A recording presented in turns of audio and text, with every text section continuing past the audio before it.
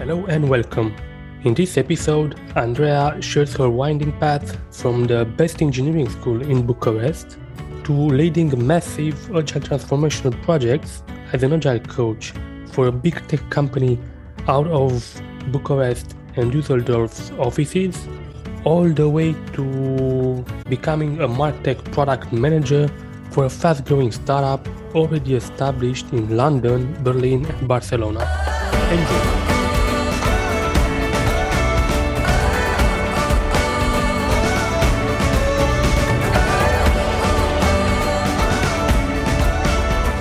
Hello, Andrea. Thanks so much for joining my podcast. How is it going? Hey, Stefan. My pleasure. I'm happy to be here. It's going well. It's interesting times. Looking forward to spring. All right. Because in Germany, it's not that pleasant, right? During winter. No, it's not. It's dark, but not very dark. All right. So, you know the format. I think it's gonna be great to start off this episode by just giving the listeners a short summary of your bio, and afterwards I'm gonna jump in with questions, starting with your studies, and then checking each experience up to this point. So basically, just give a summary and where are you right now, I mean, in terms of job, industry, location, whatever you want to share. All right. Yeah, sure. Awesome. Okay. So I can go. Hi, I'm Andrea Gheorghiu. I'm 28. I studied electronics in Bucharest at Polytechnica. And now I am a product manager in Berlin. But I started as a developer, then became an agile coach, did some time as a scrum master, then came back to agile coaching, and then product management, and then agile coaching, and now I'm product manager again. All right. And just to like a disclaimer, where are you based right now? I'm in Berlin. I'm working with Heycar. Okay, you mentioned already, but I just want to emphasize, I mean, you are in Berlin, which is a sweet spot for startups and tech. It really is. There's a lot of startups on the market and bigger companies as well. Meta is coming to Europe, so there's going to be even bigger stuff as well. So let's see how it will evolve. All right. So cool stuff. Lots to unpack here, Andrea. Let's start all the way back with your studies. So you studied. I know what you studied. We were colleagues in Bucharest. Please tell me, let the listeners know, why did you study engineering, and what did you do? I mean, if you had, what was your thought process in terms of internships, NGOs, or any experience that might help you to get a job along the way? I mean, after your studies, after you finished with school. Thanks, Stefan. That's a good question. I think, like most people, I didn't really know what I wanted to do. Mm-hmm. So I just based it off my strengths. And I knew that I was good in maths. I was good in physics. I liked doing it. And I also wanted to have some sort of money to have some sort of a career.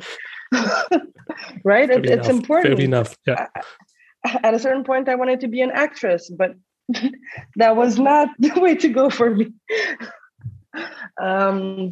So I wanted to go study something where I could make something. I think that was also important to me, to create something instead of just processing or things like that, to help bring something new into the world.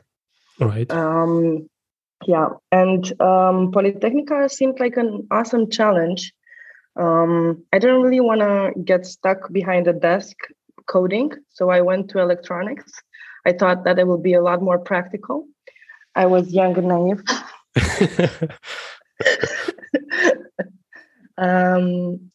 So that's how I went to electronics. It was challenging, and I thought it would be more practical than just coding. But afterwards, I figured that it's a good place to start. There's a lot of coding jobs out there, so that's how I got there. Right. I think you have to mention even the fact that you studied in English, it's a good selling point. I mean, I'm sure it helped you out. Maybe the recruiters, I mean, along the way, maybe the recruiters are not particularly asking for this type of like detail. Okay, did you study in English or did you study in any foreign language? But I think itself, it's a nice point that you can mention right here. I mean, you studied in English, which maybe it had an impact on where you are based right now. I mean, in Berlin, where I'm sure you speak in English and everyone, your colleagues, you communicate in English. Yeah, for sure. I mean, we started speaking in English and working and studying in English, and then we never stopped, right?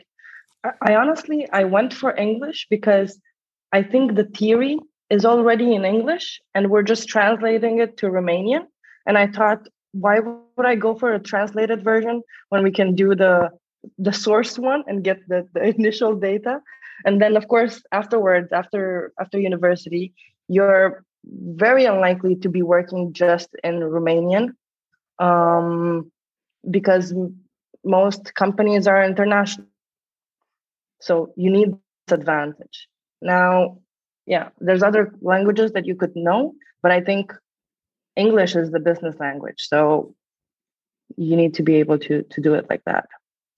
Right. So you do what it takes. I mean, if this can be an advantage for you, I mean, you have to take it, even if it's studying in English, if it's an internship, if it's in an NGO, you just jump on it and see how it goes.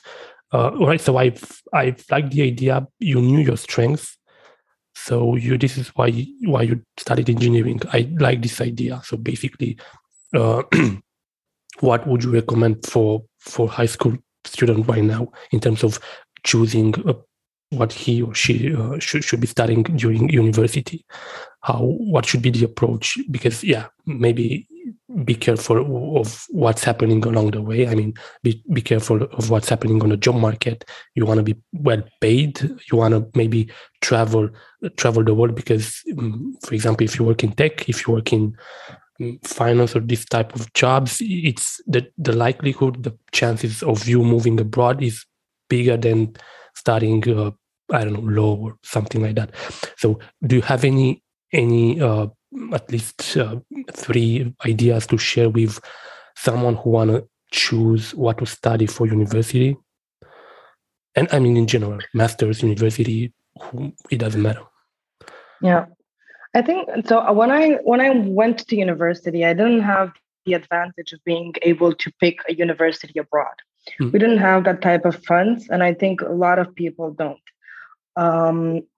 But you can take these small opportunities that come your way, like the option to do the classes in English, and bank on them later on. I think it's important to understand the general direction of the market. So back in 2012, when we started university, we already knew that tech was cool, but it wasn't as cool as it is now. Let's say, right? I mean, it's also what you see around you. Like my parents are road engineers, and that was also something that I was considering for myself. But then they told me, Andrea, it's not the best type of job. You don't really want to do this. There's better things out there. So I think it's important to, when deciding this, to look at the people around you and see where they are successful. And even further than that, right? Looking online, looking at other, not just celebrities on TV, but talking with people who might know some other people who are successful at this. Me growing up, I didn't know any programmers. My parents didn't know any programmers. We just knew that this might be something good. So yeah, and I think a very important thing I would recommend would be to stick with math in high school. Right. Even if it's not necessarily what you'll do, because you never know, right? It helps you have this logical approach to how you work and how you do what you do that will help you along the way a lot more. So yeah. I love this idea because even in France, I mean, normally when students, they don't know what to do in life, they don't know what type of career they should choose and or whatever university they want, they stick with mathematics or engineering school just because this will open up later on whenever they will decide what to do, be it finance, be it tech, be it any type of job. Mathematics in general open up the most of opportunities out there. So this is what they do in France. I mean, and it's a practice well known. So if you don't know what to do, just stick with mathematics. If you're not attracted by mathematics, at least try to choose something which relates to, I mean, some engineering school that it's not that I don't know, a softer subject. But this is what I do here in France. So I think it's a good idea. That's really cool. That's really cool. All right, Andrea. So yeah, it's basically stick to the door that leads to most opportunities, right? Exactly. I mean, this is mature. I mean, I don't know how many of us when we were students or in high school, because maybe it was chance. Yeah, by chance we were somehow attracted by mathematics, physics, and we chose engineering school, and then we went to tech. And I don't know if this was. I don't know the proportion of chance and inspiration or that happened, at least from my point of view, in my case, but maybe this, I think it leads me to a subject that I want to touch with you. So you said look up and be careful of what people are doing around yourself in terms of career, not only on TV and so on. And this maybe leads to the networking and mentors subject, which I discuss normally with everyone on my podcast. So be it in high school, university, or early in your professional experience, look up for people who might do better than you, who might have like higher positions in a company, maybe in a university, for example. They are more older than you. So if you're starting off your university, look for people who are in the like terminal years and ask them what's out there from their point of view. So we will discuss about mentors and networking as well. So I propose to move on and let's see what happened once you finished your engineering school. So it was Metro Systems, right? This was why Metro Systems, and how did you start off? I mean, so you finished engineering school and you were like a developer, right? At the beginning, you know? Yeah, actually, so I started working with Metro Systems. That's how it was called back then. Now it's called Metro Digital, if I'm not mistaken. Right. While I was studying, between the third and the fourth year, you have to do an internship. Right. And I kept thinking there's thousands of us everywhere that are going to be searching for an internship this summer, and I will end up not having a job. That was my train of thought. So Diana Miko, you had her on your podcast as well. We were in university together. She found this job advertisement for Metro Systems. They were looking for interns for a bunch of stuff. I think they still do. And we applied in December. So in December, in the third year, so like half a year before we were supposed to do our internships, I was so stressed about it. I was like, I'm going to start before to figure out. I'm going to go through 50 of these interviews until I find an internship.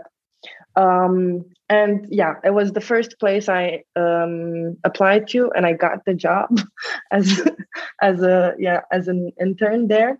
And yeah, we were working with application operation, which is kind of like a DevOps team, but we were doing development for them. Right. Yeah, and that's how I ended up there, and I stuck with them for 5 years. It was really cool. It was a really nice journey. And at the same time, they were doing an agile transformation. This was back in 2015? Yeah, 2015. And they're like, you're an intern. We're going through this agile transformation. You're developing for this team. why don't you also be their Kanban master, like a Scrum master? And I was like, you just hire me. I have no idea about anything. Sure, I'll do it. Like, what did I know? I have more to say about it, but if you have questions, I have. I have just 2 questions on that. To come back, for example, okay, so you started looking for internships early. So you were supposed to search to have an internship in between your like third year and final year in engineering school, but you were like off cycle, let's call it like that, which was more earlier than what the majority of students were doing. And I think this says a lot. Maturity, and maybe it was like just FOMO, fear of missing out. Yeah, it was panic. No, but I think at the end of the day, it was mature because you were ahead of your peers. You took advantage.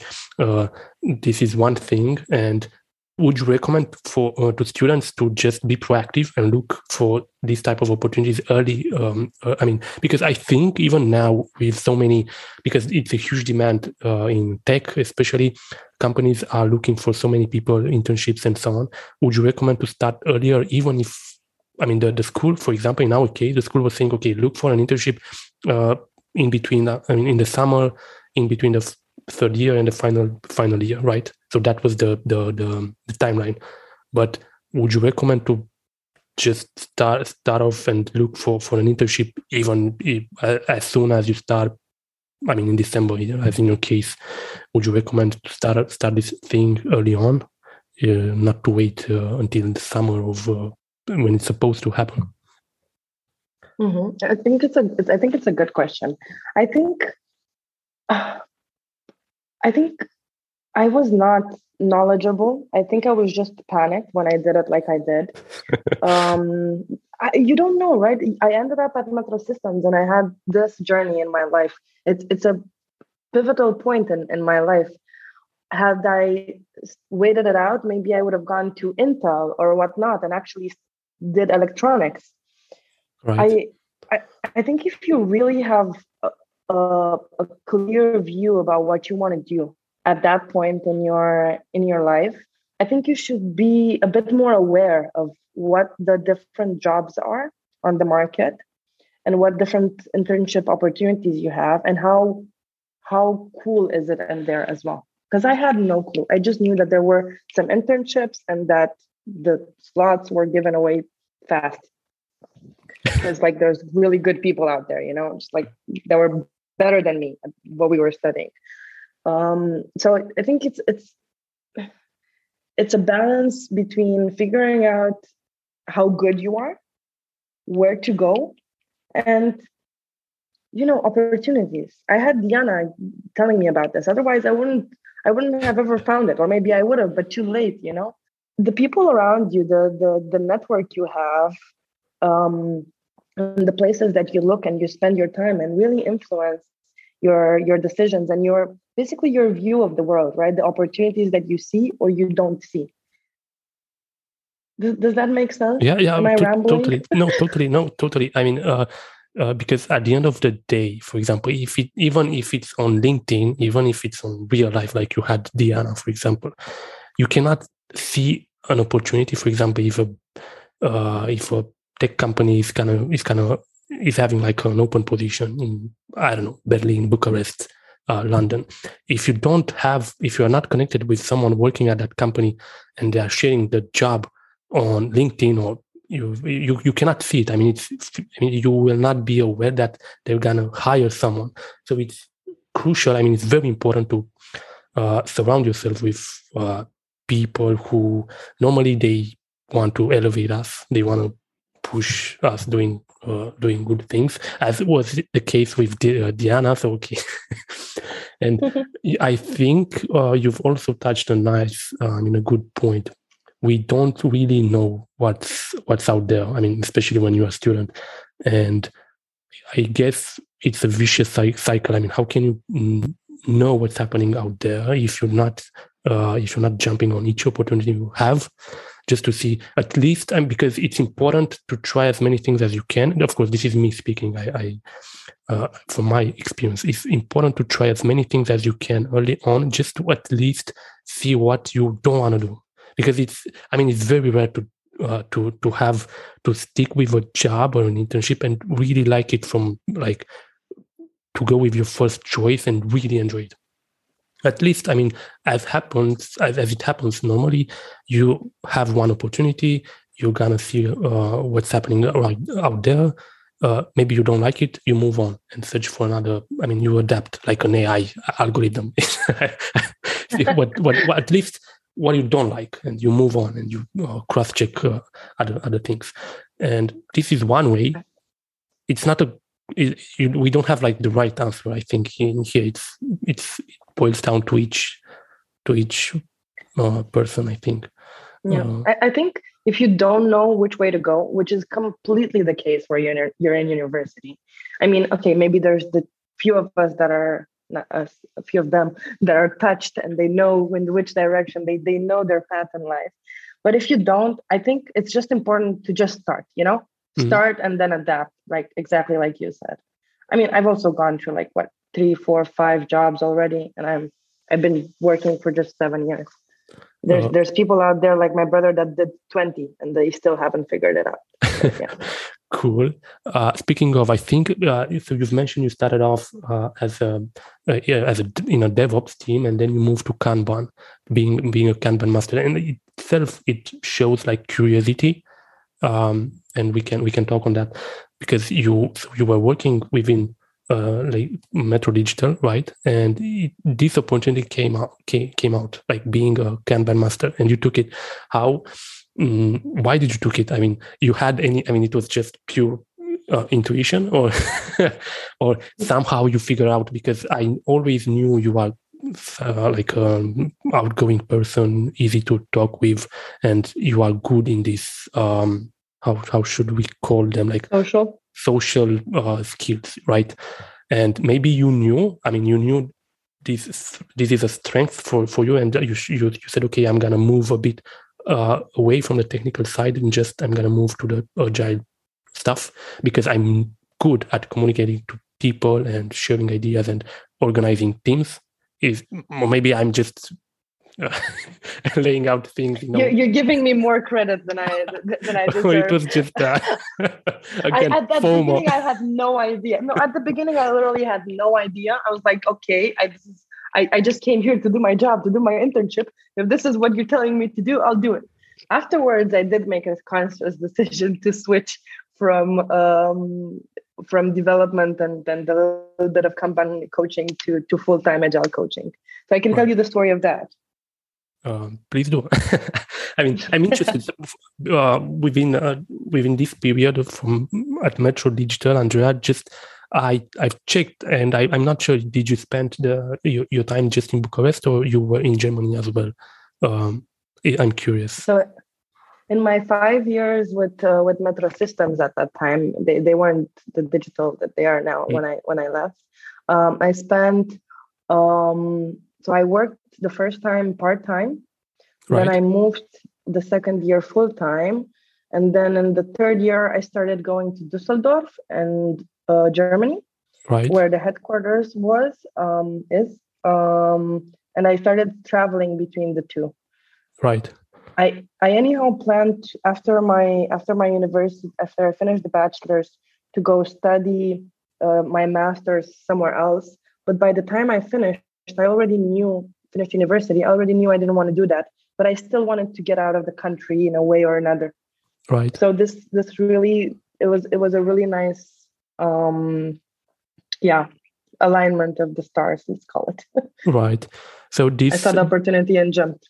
Right. Again, I think so. The idea of moving abroad just came on the radar, right? So it's right. You are in Bucharest, working in tech, having a nice job, and I think you were right onto the money with this. Like back in the day, so it was 5 years ago, right?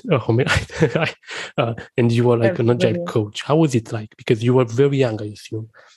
Being an agile coach in a nice company in Bucharest. how is it like to actually be the coach? And I'm curious. I mean, because you must be seeing the impact of Agile within the organizations. I'm sure. Yeah. So I had a wrong impression when I started working. I had the impression from years of the experiences of my parents and the older people around me.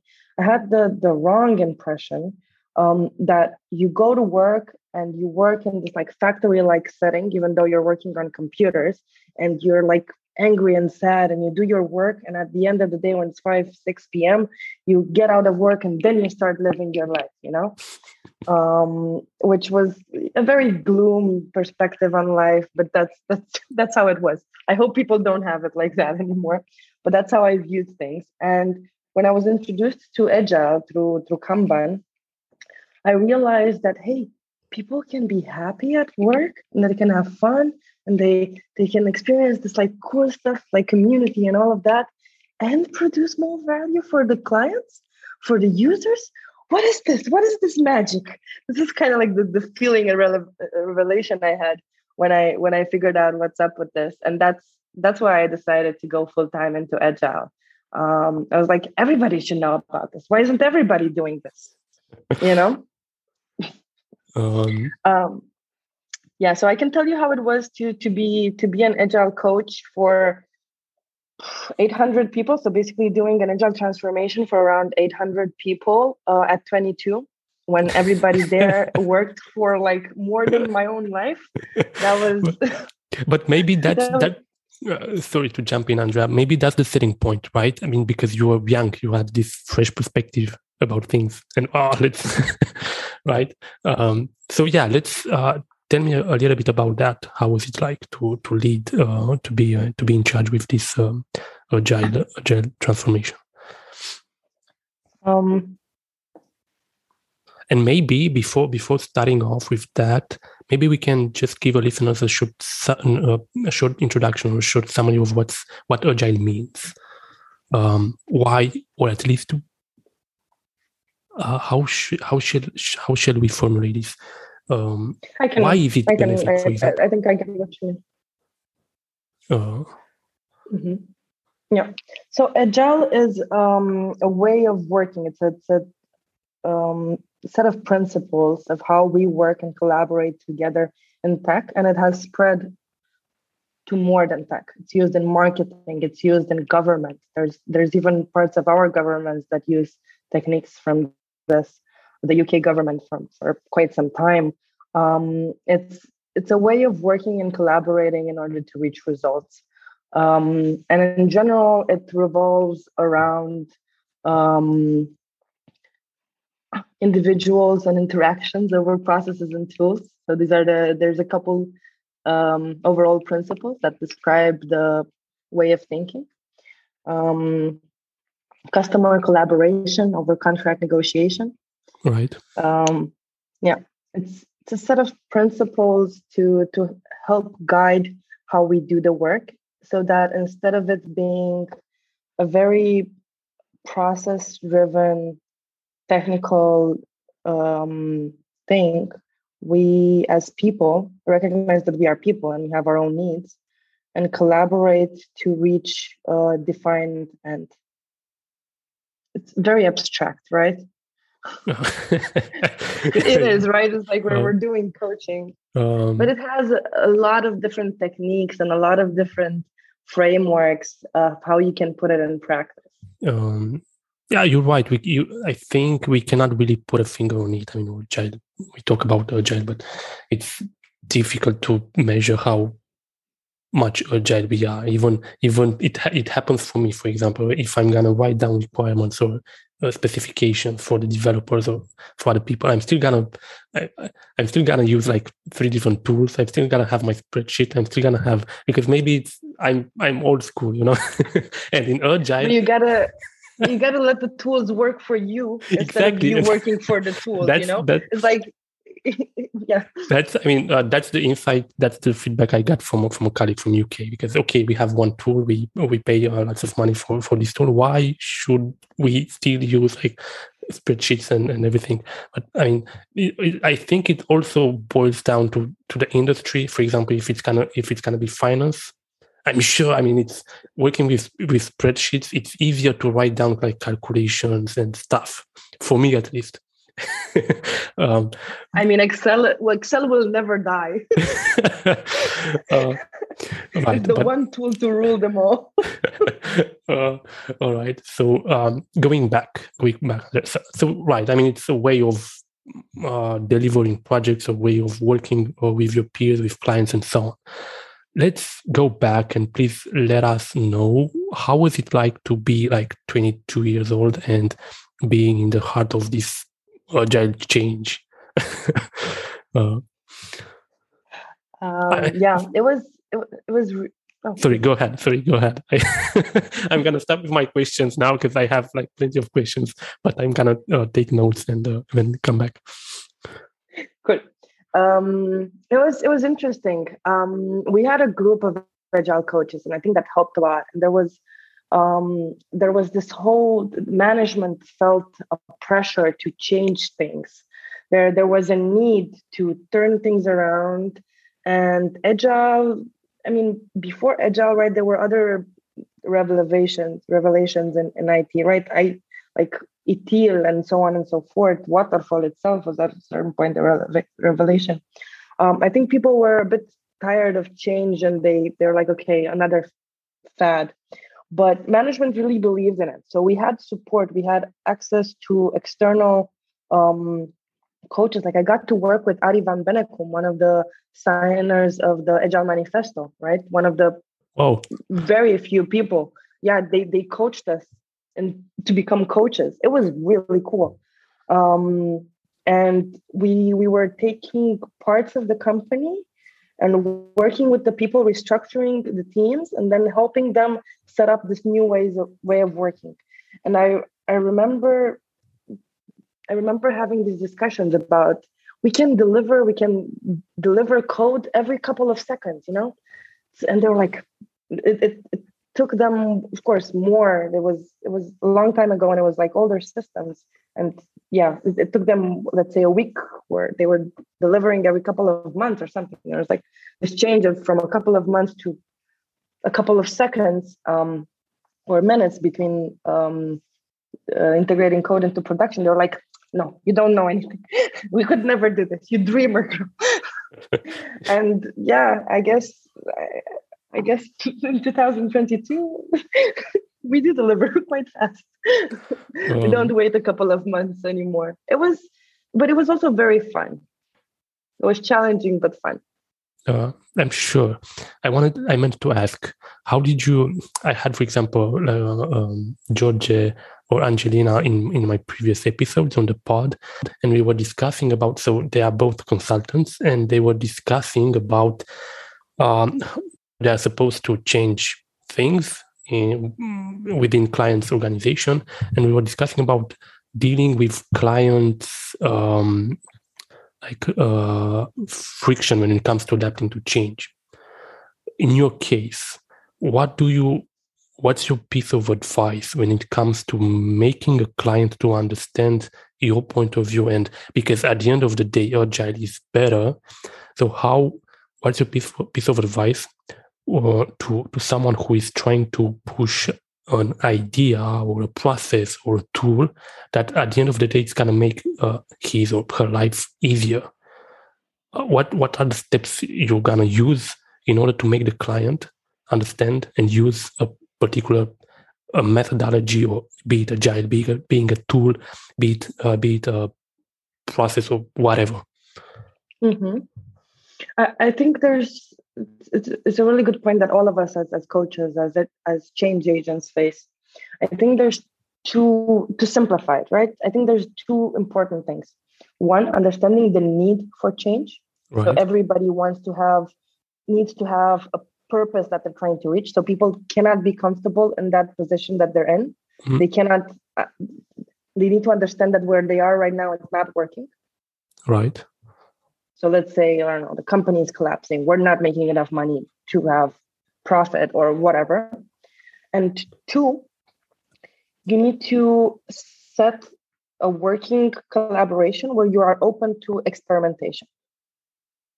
It's not about we come in and we define everything that how you're going to work from now on. We are providing tools for you to solve your problems. Let's try this tool, see how it works out, and then adapt after that. It's not about making a plan right now for everything for the next 2 years. It's about making the next change, continuous improvement, opening up to ideas and trying them out.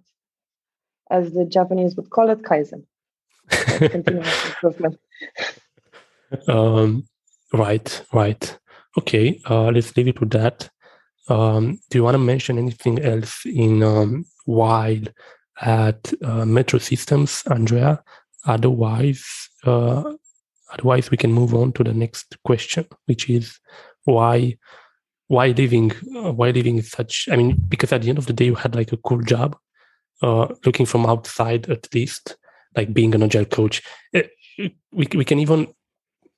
I'm all over the place with my questions, but before moving on, what do you think are the at least top 3 skills that an employer is looking when hiring an agile coach or an agile master? Because maybe students they're gonna finish school, engineering, economics, whatever, and they want to become an agile coach. Do you think it's possible for a student to straight out of university become an agile coach, or do you recommend to have like the foundation in terms of coding, DevOps, technical stuff, and then moving on to agile? The agile coach world is split in this direction. I myself would recommend having a different job before switching to agile coaching. Right. So I had the experience of being a programmer and like developing the app that I developed for like real clients and adjusting it. And it was a process, So I learned from that. Then I became an agile coach, and I was teaching other Scrum Masters how to Scrum Masters when I never worked with Scrum, and I was like, this is not working. I cannot do this.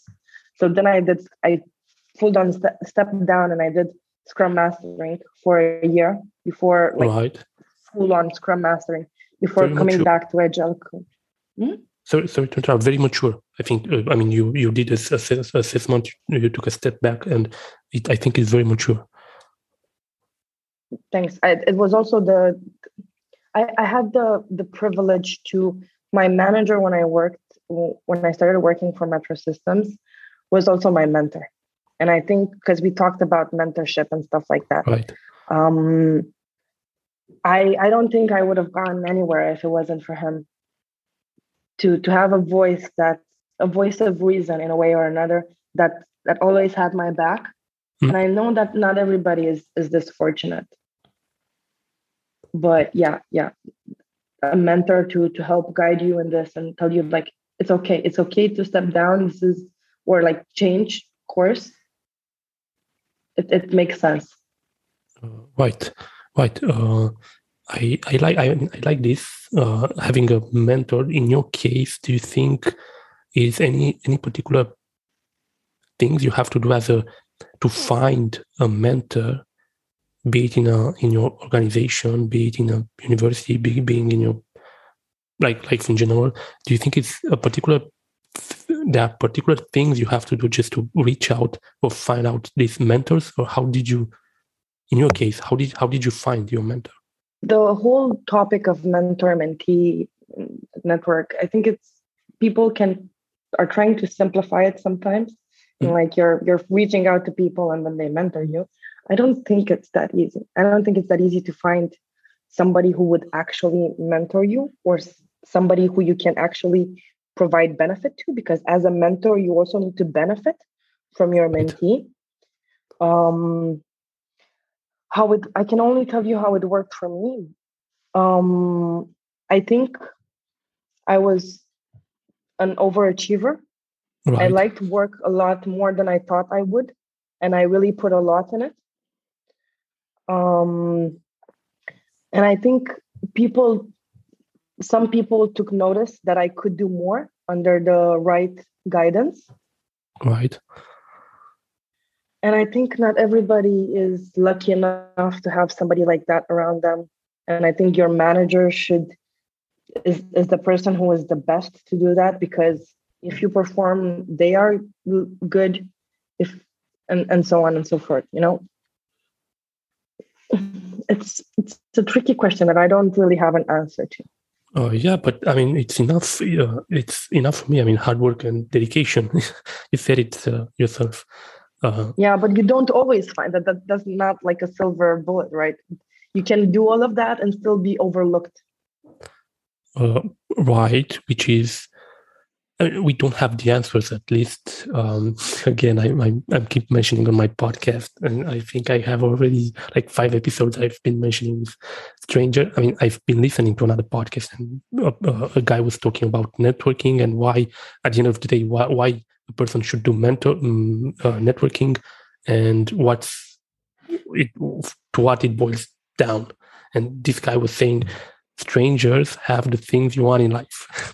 So if you are looking, for example, for the next phase in your career, be it a job, be it a new job, a new position within your organization, be it a new job within a new organization, just reach out to these strangers. Of course, you have to do your due diligence, do your research, find somehow. I mean, don't just bluntly, or maybe who knows, maybe it can be like still a good thing to just bluntly go to a person and ask them, hey, I like what you do, just help me out, I this is what I'm trying to do. Or maybe I was just thinking recently, sometimes I think you have to own your trade. For example, in your case, if right now, if you are a software engineer and you've came to the realization that you want to be an agile coach. Okay, so own your trade. I'm an engineer. This is my background. I'm good in tech, but from now onwards, I want to move into like being an agile coach. So what can I take from my experience being a software engineer? Because you take the technical point of view, which helps a lot to the agile coach side of things. And I mean, just wrap up the story, and at the end of the day, if you own your trade and you do a little assessment, you are good to go, and you will find a way.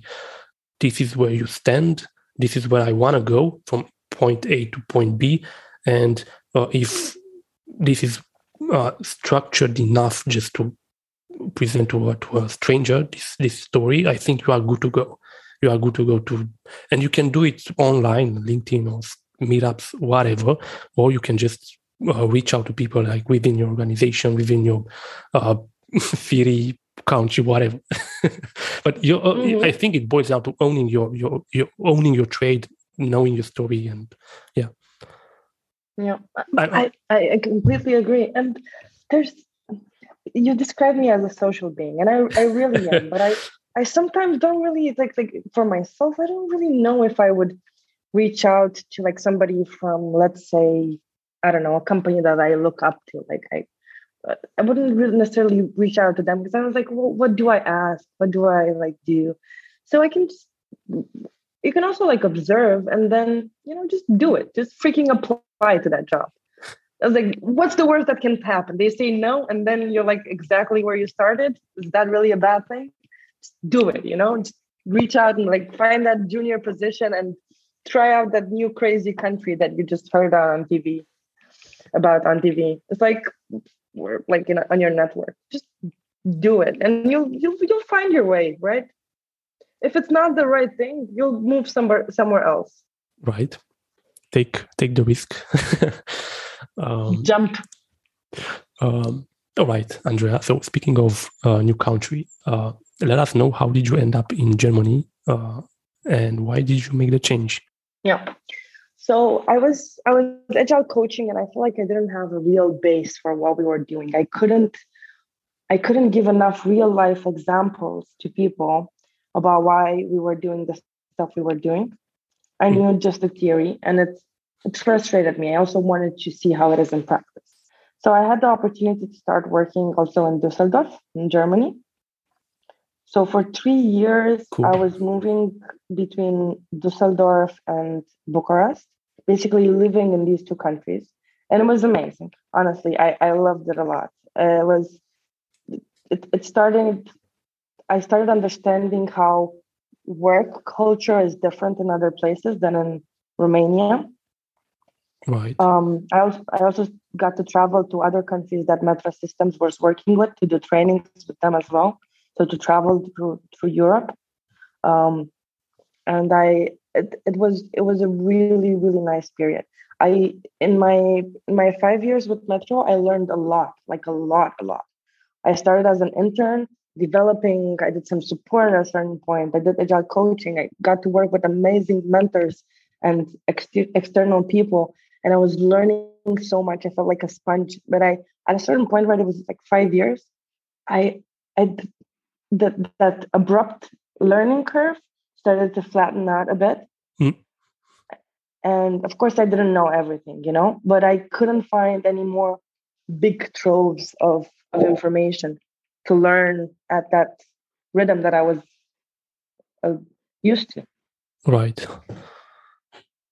That's So that's when I was like, there's more out there, right? So that's when I moved to Berlin.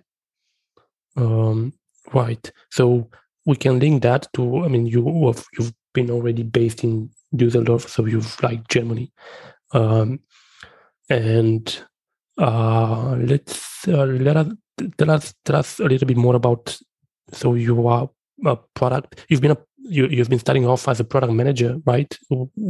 And in this company in Germany, in Berlin.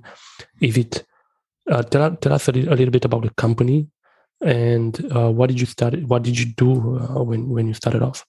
Can you repeat the question? I didn't quite get I'm all over the place. It's a broad general question, I think. What's the organization like in Germany? So you starting working for this new company, and tell us a little bit about that, about the company itself, and then about your role with them. Mm-hmm. So it's called Haycar, the company. It started off in Berlin 2 years before I joined. So 4 years ago, if I'm not mistaken, maybe 5. Yeah. And they had an exponential growth. They're a platform for selling vehicles. So it's not customer to customer, more like business to customer through the platform. Right.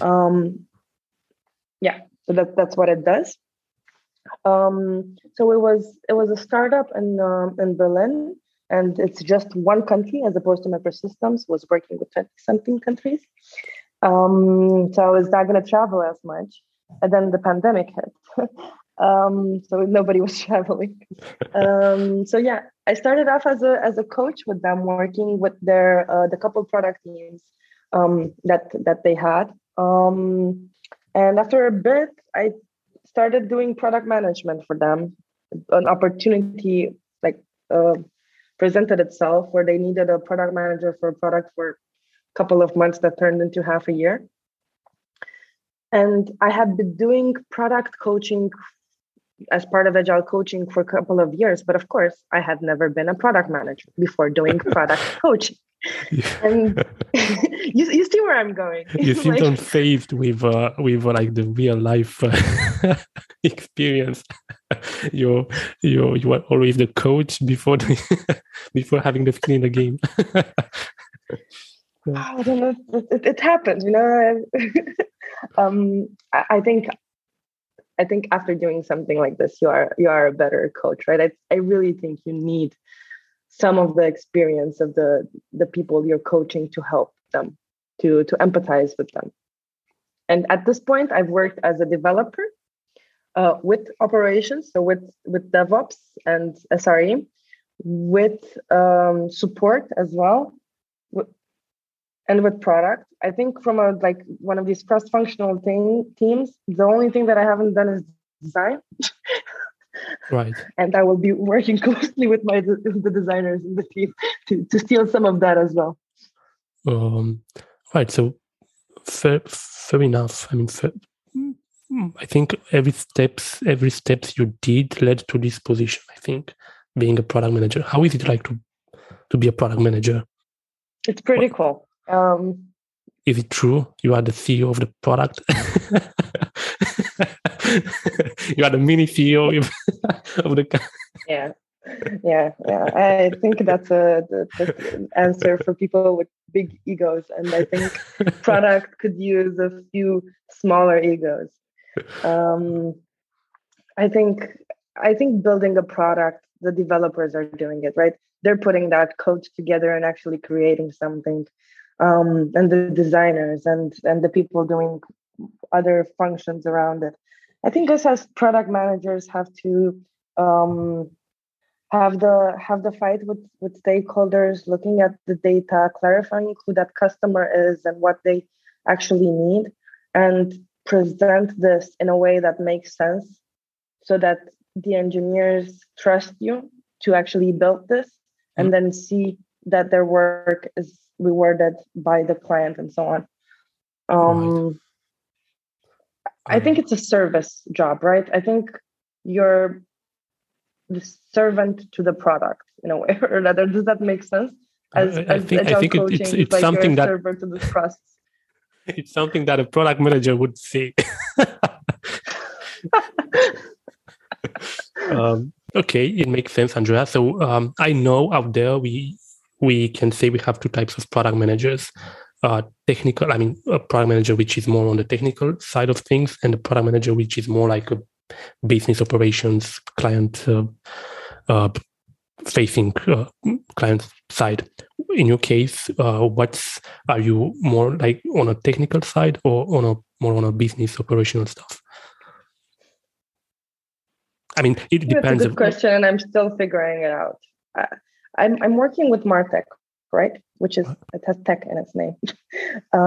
So technical solutions for marketing. I think you cannot not be technical at all. Right. And I think you can't be just technical. I think if you're just a technical PM, you're either building a product for other developers, then your product is like there's no need for business in a way or another. But yeah, that's not shouldn't really be the case for a lot of products, right? I don't know. I prefer customer facing products. Right. Because again, you are good with communicating with clients, with people. I think. This is what I see. Andrea, you flatter me. No, I think it's true. Andrea, so if you can just make a comparison in between working in Berlin and in Bucharest.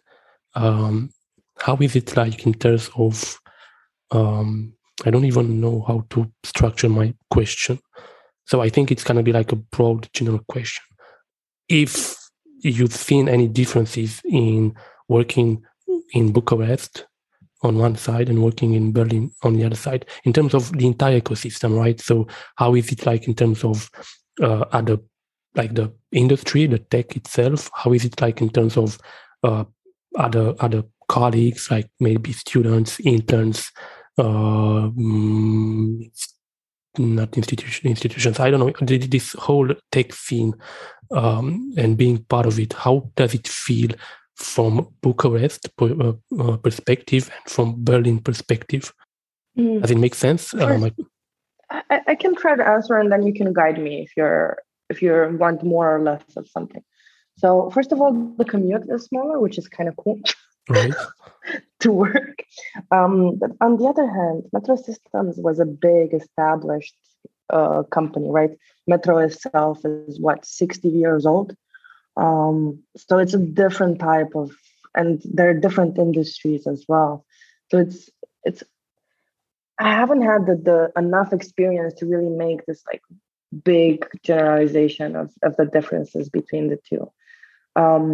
But there's experts everywhere. I think Romania and Bucharest has a lot of experts, and I think it would be so cool to see even more expats in Romania, because it's a really cool place to live and be. I think for me, so I was working in Bucharest and Düsseldorf. Düsseldorf was super quiet. Bucharest is a very lively city where everything happens and so on. You have a lot of opportunities and everything. I think Berlin was the middle ground for me.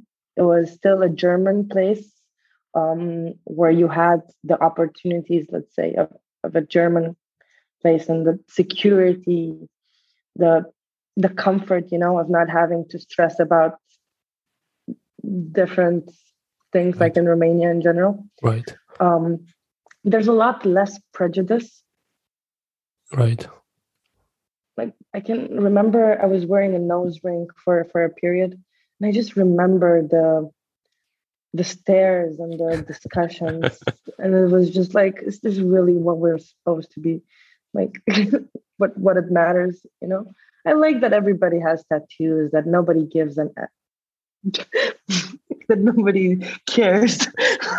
That Um, it's about what you're discussing, not about who you are. And it's so diverse. Berlin is super diverse. People from all over the world just figuring out together what they want to do. right. I like that. You've mentioned this like big organization, Metro Systems, and of course, Heycar, which is like a startup. Mm, Not so anymore. It's yeah, quite big. Right now it's in 5 countries. right. So it's, I mean, They really grew. I mean, when I'm saying startup, I mean it as in a mentality, how you guys work more than size and other like technical financial stuff.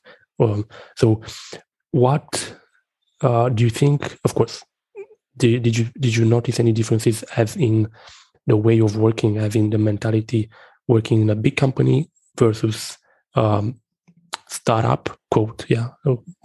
Hey, Carl, I know it's Growth. already like I a think big it's more like company. growth. Yeah, exactly. So do you see any difference in between like the way of working and yeah, just way of working? You as an individual being either an agile coach or product manager in one side a big company and on the other side like a growing company. It's an interesting question and a good one. Thanks, Stefan. Um, I think companies that get formed right now have a different view and understanding of what matters. For example, data. Right. Gathering and looking at so much data versus companies that started 50 years ago that have their data All over the basically all over place. the place. Yeah. Yeah, exactly. And that really changes how you look at things. It's like you get instant feedback about the stuff that you bring to clients because you have the data. Right. And then there's this sense of urgency of like, let's do it. Let's get to work. And of course, the bigger you are, the slower you move.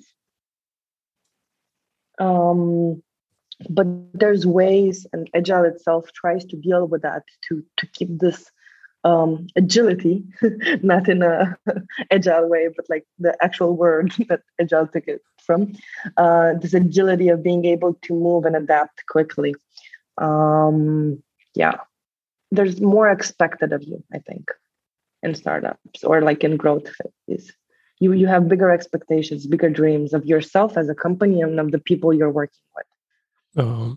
Yeah, maybe as I mean, you as a millennial, us as millennials, maybe it's also about the impact. I mean, the impact feels much more in a growing company than already well established like big company. What do you think if you would have not went to this path first of a big company and then jumping into a like growing company? Do you think you would have performed at least the same as you are performing right now? I mean, to put it in other words, do you think you would have learned the skills um, from Metro Systems, from a startup as well, when you started off your career? I never thought about that quite in that way. So I'm gonna give an answer that might be rash. Maybe it's not really the my own truth, but how I'm seeing it right now and how I'm thinking about it, I don't think so. I think joining a big company when I didn't really know what I wanted to do gave me the opportunity to see and move around and figure out from all of those people doing awesome things around me, what is the one thing that I would like to do next. And it also offered me the resources to, bigger companies have bigger resources that they can do a lot of things with. So like this internal agile transformation, that smaller teams, companies would have just gotten an external company and then they did it.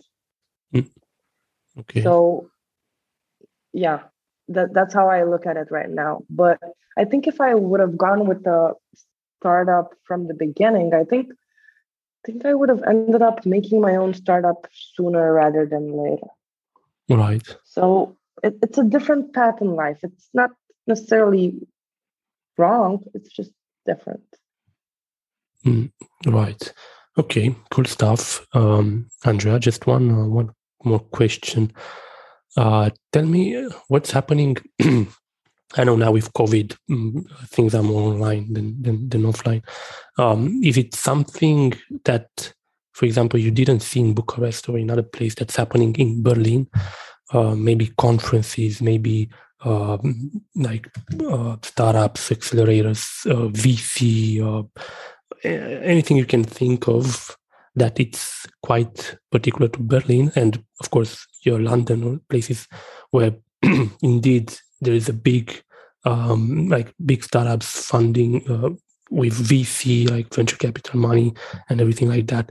And I'm curious if you've seen anything that you didn't see it yet in other places, just in these locations such as Berlin, London. Mm-hmm.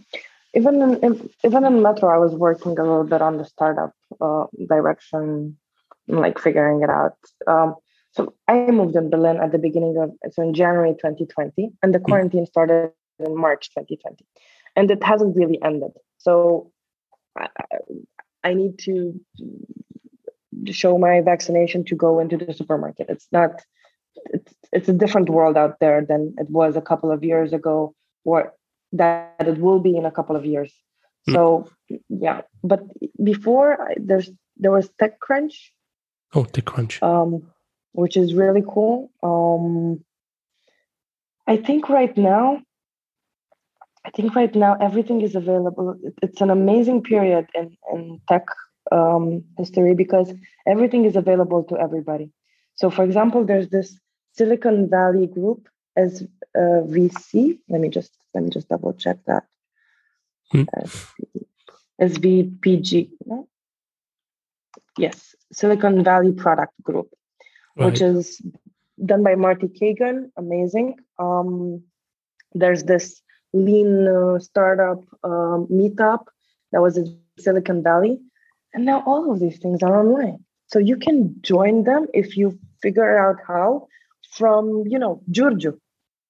Like, it's an amazing thing. And like getting access to, like, you can pitch stuff from all over the world to everywhere else.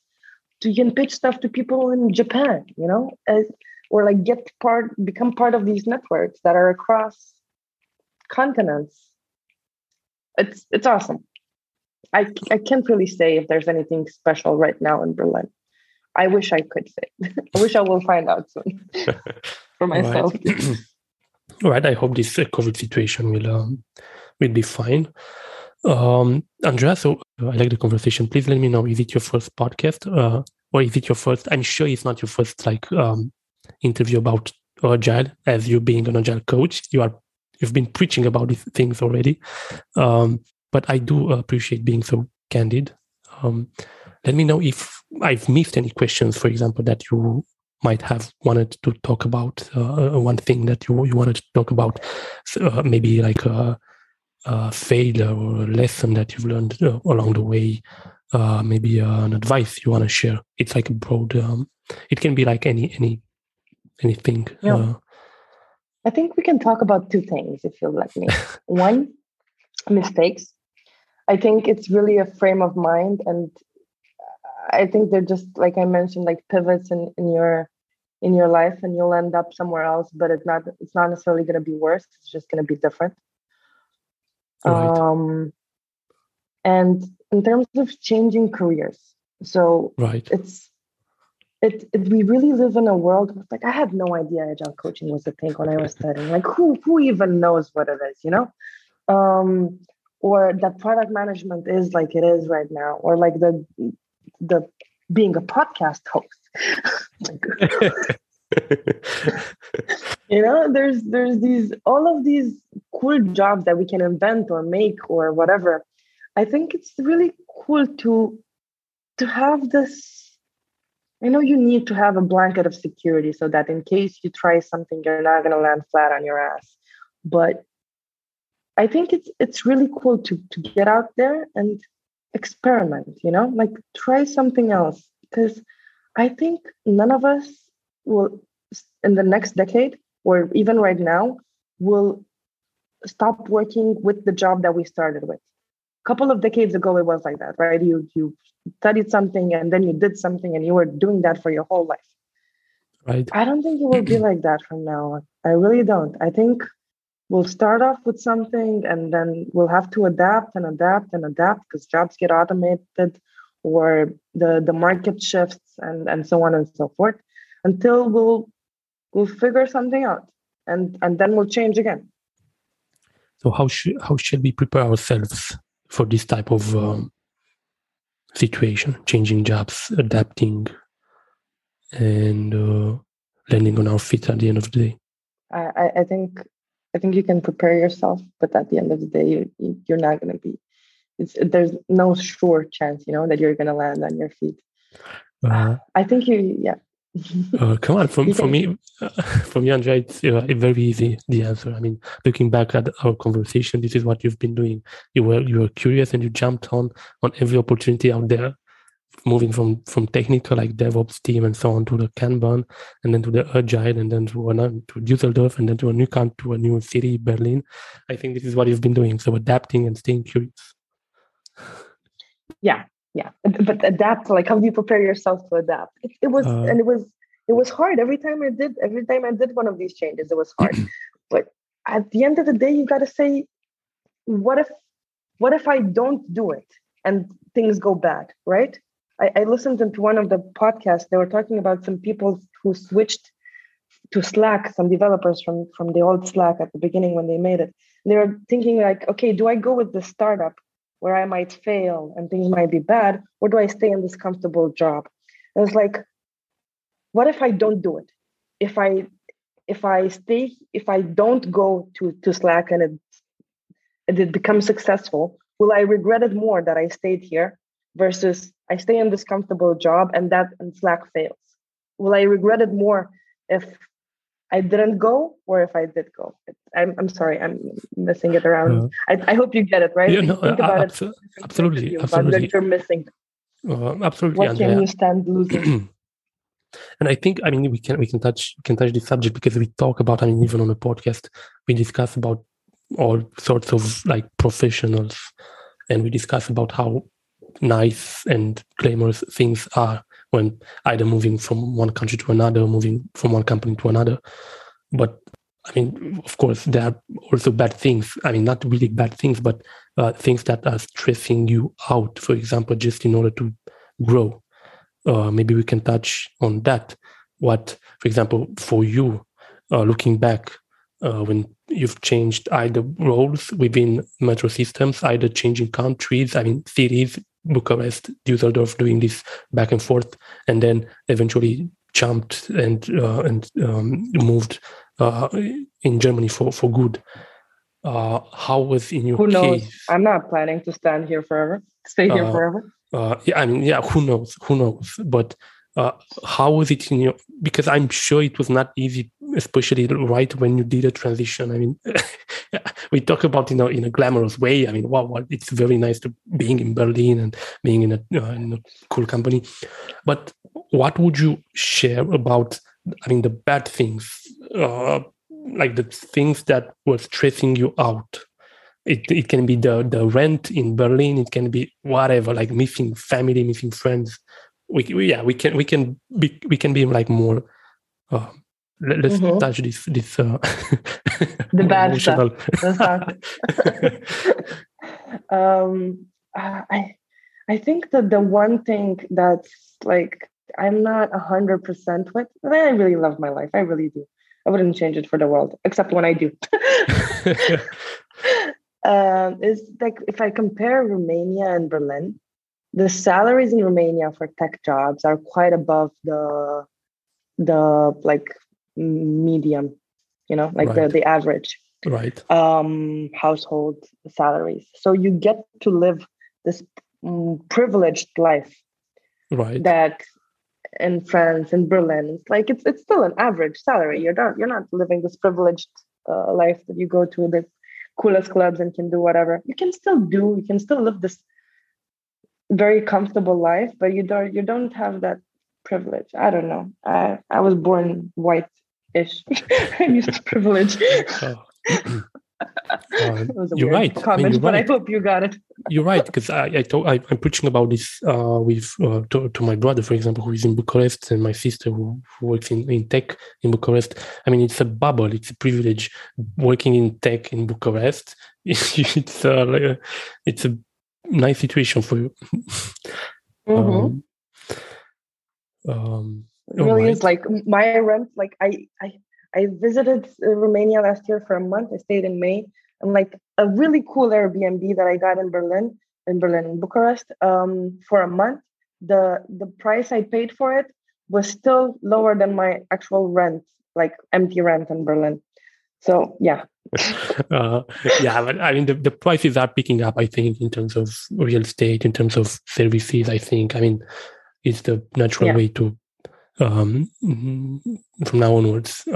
But still, it's a sweet spot being in tech in Bucharest. Which funny enough, they don't realize. I think people being in Bucharest right now, they don't realize the sweet spot they're in. I see it with my family, for example, with my brother and sister. I have to tell them, guys, you are in a sweet spot. Just It really is. It really is. And it's also, you've lived in that city for quite a while. You see all of the doors because you speak the language, you know the system, you understand. Like you move into a city in Romania, and you figure it out. You figure it out quite fast because it's how it works. I don't know. I don't think I've ever figured out how Dusseldorf, how Berlin work. I mean, I have my friends and I like do my things and I have my life, but I'm living in my own interest bubble as well. I never really quite got I don't watch German TV. I don't speak German. Yeah, it's like I feel like a bit like a stateless individual. Do you know what I mean? Yeah, it happens. I mean, when you leave, because in your case you live not just in Bucharest and Berlin, you've been to Düsseldorf, and I think, yeah, it's a common thing among people living abroad and in many places. You somehow lose your touch with any. I mean, maybe it's not Berlin, maybe it's not Bucharest, maybe it's not Düsseldorf. It's somehow, as you said, stateless. Which sometimes it's better, sometimes it's worse, right? You have speaking of language, so yeah, it's German. I agree, it's a difficult language. Andrea, I'm curious about the German people. Are they really on point? Are they really like that punctual as they say on internet? Yes and no. I found that the more you work with different people, because all of these companies that I've worked with have been extremely international. Like you work with people from all over the world. I can't really say that any of the stereotypes are true or false. Like you can't really say. Everybody is an individual, and yeah, maybe about us that we do swear a lot. But I know a lot of Romanians who don't swear a lot. It's really, I can't really say. I can't really be that general and say, yes, Germans are punctual, because I know a lot of them that are not. And for everything as well. Yeah. Everybody's just people, At the end of the day. Yeah. All right, cool. I like we've touched about this, like the things that are not that enjoyable, because at the end of the day, the fairness police wants everything to be fair, but things are not fair in life. And maybe I'm gonna maybe I'm gonna focus on that with my next guests, because at the end of the day, we take our lessons from our mistakes, and I'm glad we've touched that. You see, it's very easy for me to talk with you and get out information from you. It's really, it's a genuine, maybe because we've been also colleagues and friends. So, yeah. So, Andrea, please let me know if, I do appreciate being so candid on the podcast. Very nice, like information in terms of agile product, tech in general, also like more personal stuff. Do you think we've missed something worth mentioning? No, I think we got a lot of stuff, and at the end of the day, right? It's a long life. At a certain point, we'll miss some stuff. It will pop up with your next. I'm sure. Maybe I'm gonna see you on another podcast. I'm sure it's not gonna be the only podcast you'll be on. I don't know if for example, in Germany, in Berlin, are the podcasts like a serious thing? Not serious. Are people usually listening to podcasts? Yeah, I listen to podcasts, but I listen to specific ones. So, for example, I'd use them in my product research, to study the market. Cool. Like when I was doing, I listened to podcasts about product. Now I listen to podcasts about marketing. I used to before. Now more about SEO. Like depending on what I'm doing at work, I need external inspiration. Right. So that's how I do it. But the Germans themselves, I don't know. It's in German. I don't listen to them. Right. I wonder what's going to be like the top 10 podcasts on Spotify, on Apple in Germany. I'm curious. I can check that out. Also, I just before closing this, before calling the pod, do you have any book that people can read about Agile, about lean startup, about product in general? I think I have one that connects all three of them, and it's inspired by Marty Kagan. I think you've read it by your smile. Which one is it? Inspired by Marty Kagan. No, I didn't. You should. Come on, Stefan. It's really good. Or maybe I did. No, if I'm not remembering, I didn't. All right. Maybe it didn't impact you as much, but it's a really good book. It tells you how to do product in an agile way, in an MVP lean startup way, but for this day and age, how to build products that customers love, and how to organize inside of the team, cross-functionality, how to work with stakeholders, how to do discovery, because this is something we're missing a lot in product. It's a really good book, and it's not that new. All right, so inspired. You have another one? Give us at least 3 books. I have to do 3 books. Then, of course, Lean Startup. Right. And I'm gonna go. Fearless Organization. Fearless Organization by. Right.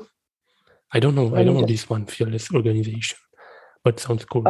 Amy Edmondson. It's Fearless Organization, Creating Psychological Safety in the Workplace for Learning, Innovation, and Growth.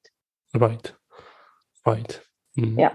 It's about how you would communicate with each other so that we let ourselves run free, to come up with the best ideas, to feel the safest and be able to be ourselves. Cool. It's really cool. Cool. And you might have heard about psychological safety in general. Right. So books, podcasts, nice. Pretty nice. So, staying up to date, getting inspired, and newsletters. So many newsletters. Yeah. Maybe I should do a newsletter for my podcast. You totally should. Yeah, exactly. You can just do like a preview of the interview, and then link it to the actual interview. That'd be a really cool maybe thing. You can help me out with it. Sure, let's do it. Okay, Andrea. So let's leave it to that. It was nice. It was nice catching up with you. Keep You as well. keep pushing at it with this agile product and changing minds and inspire people within organizations and life in general around you. Thank you. I'll do the best I can. Somebody get to inspire me as well. So I'll check out your podcast for that. Keep finding your mentors, right? And keep networking.